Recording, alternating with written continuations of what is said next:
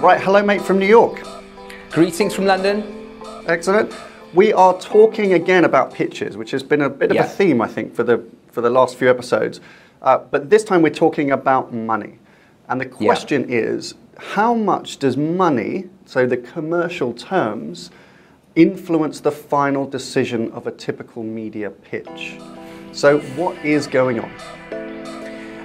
And the answer to your question, Tom, is a lot less, thankfully. So perhaps in the past, commercial commitments, trading commitments have had a massive influence on the decision making, not only to go to pitch, but also to select a particular agency. We saw that in 2015, in the big year in 2015.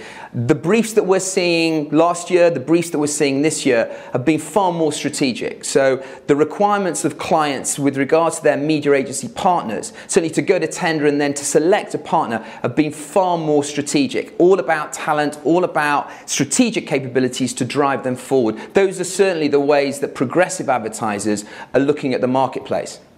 Yeah, and I think actually what should reference, there's a really good blog post. If you go to idcomms.com, we have a blog post called the 6 and only 6 reasons to call a media pitch, which you have a read of that without us going into the detail now, because cost saving is not a good sole objective for launching a media review, because then it does obviously become all about money. But as you say, we think it's moved on since then. Yes.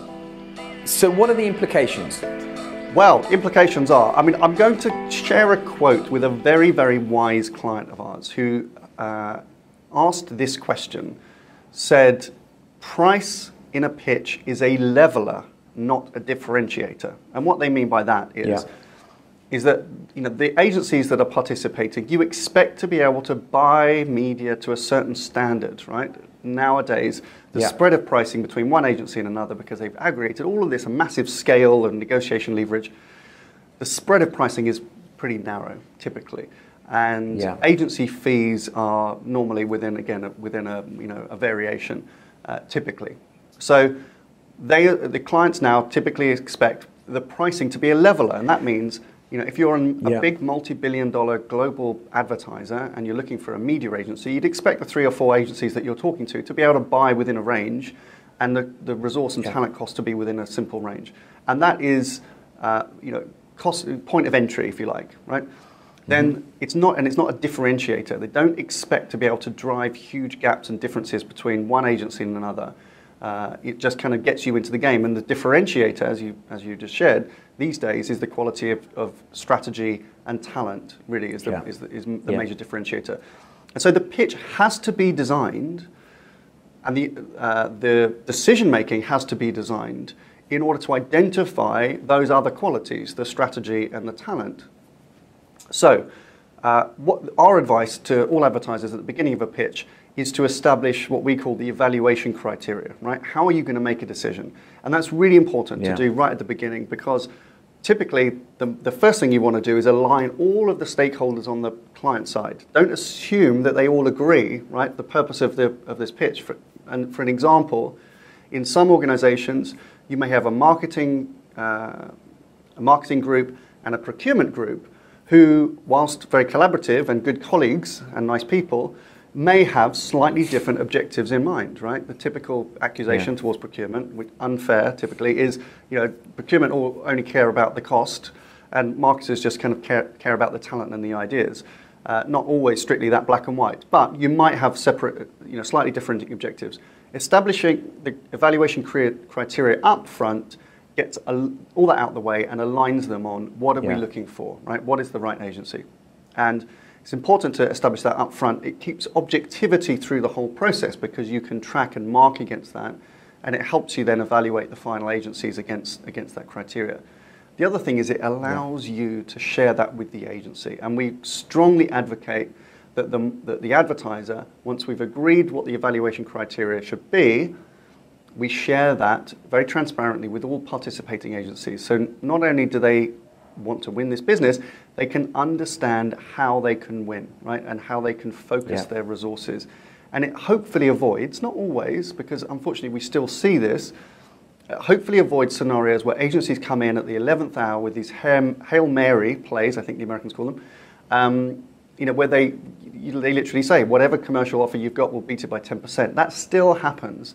And agencies need to stop undercutting each other in that way, because it undermines the integrity of the process, and frankly, it undermines the integrity of agencies themselves, and they further commoditize themselves if they continue to do that. So you've got to establish the criteria, and everyone has to play by those rules.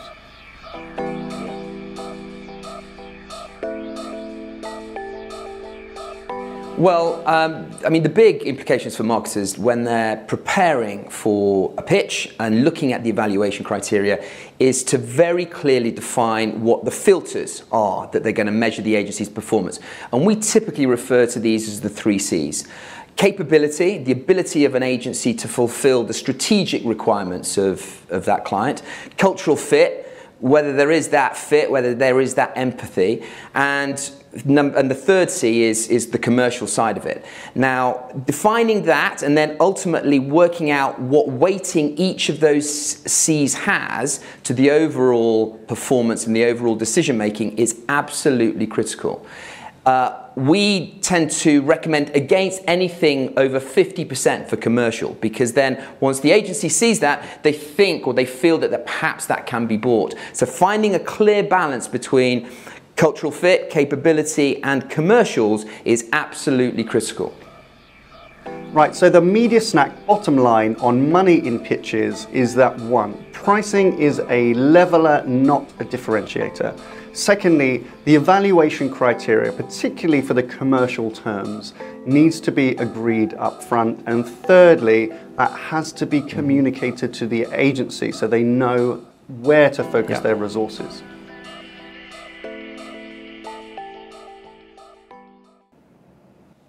Right, good week 4. Well, I think it's a good week for an industry legend, Phil Georgiadis, who is the global chairman of Blue 449 and the UK chairman of Publicis Media, is retiring after 21 years, having founded Walker Media, which then was kind of merged into Blue 449, became part of Publicis Media, and he is retiring after 2 decades of being at the same agency. And I think, I mean, people refer to him as Big Phil, Phil the Greek. He's widely regarded as a gentleman of the industry and one of the good guys, and he's retiring after a long innings. So, best of luck to you, Phil. It's been a bad week for... Well, in related news, so I mean, congratulations to Phil, and best of luck enjoying your wine collection, Phil. But in related news, and the same day that obviously this is a combined press release that came out of Publicis, the same day that they announced that Phil was going to be retiring, stepping down from his role, they made the announcement. Publicis Media made the announcement. And it has to be one of the most confusing agency press releases I think we've ever seen, certainly in the way that it got picked up by the press. As I understand, Publicis Media have taken Blue 449, which is the agency that Phil has been running for the last few years, which, if you remember, was a rebranded version of a well-established Publicis agency called Optimedia. That brand died. Blue 449, strange name agency, kind of took its place, and it became part of this new Publicis Media kind of family. And an announcement yesterday by Publicis Media said that the agency Blue 449 was being merged under Spark Foundry, which is, if you're following all of this kind of brand musical chairs, was the rebranded version, I think, of MediaVest or something like that, if you can keep up with all of this. So Publicis Media seems to be addicted to changing their brands and smashing them together. Consolidation being a good thing, by the way, which we wholly advocate. But it's just not clear, like what is happening with Blue 449. It says it's going to be a local agency. Spark is going to be the global agency. They're going to share clients. I can see that's an operational nightmare. It's not clear exactly who the leadership is, and I just don't think, maybe this has not been thought through properly, or it's been thought through properly but just not communicated well at all to the industry. So speaking to a couple of clients yesterday, they weren't clear exactly how this was going to work or how it was going to affect them. So I think agency communication, PR, can do better, please. Yeah, and Phil's well out of it. Right, question of the week, a big question. Is money still too much the deciding factor in media pitches? Yes, no, whatever. Excellent. You can go to idcomms.com to get more resources on this. We'll link to the 6 reasons to pitch blog. I think you should have a look at that. But that's your media snack for this week. Thank you very much for watching. Bye for now. See you next time.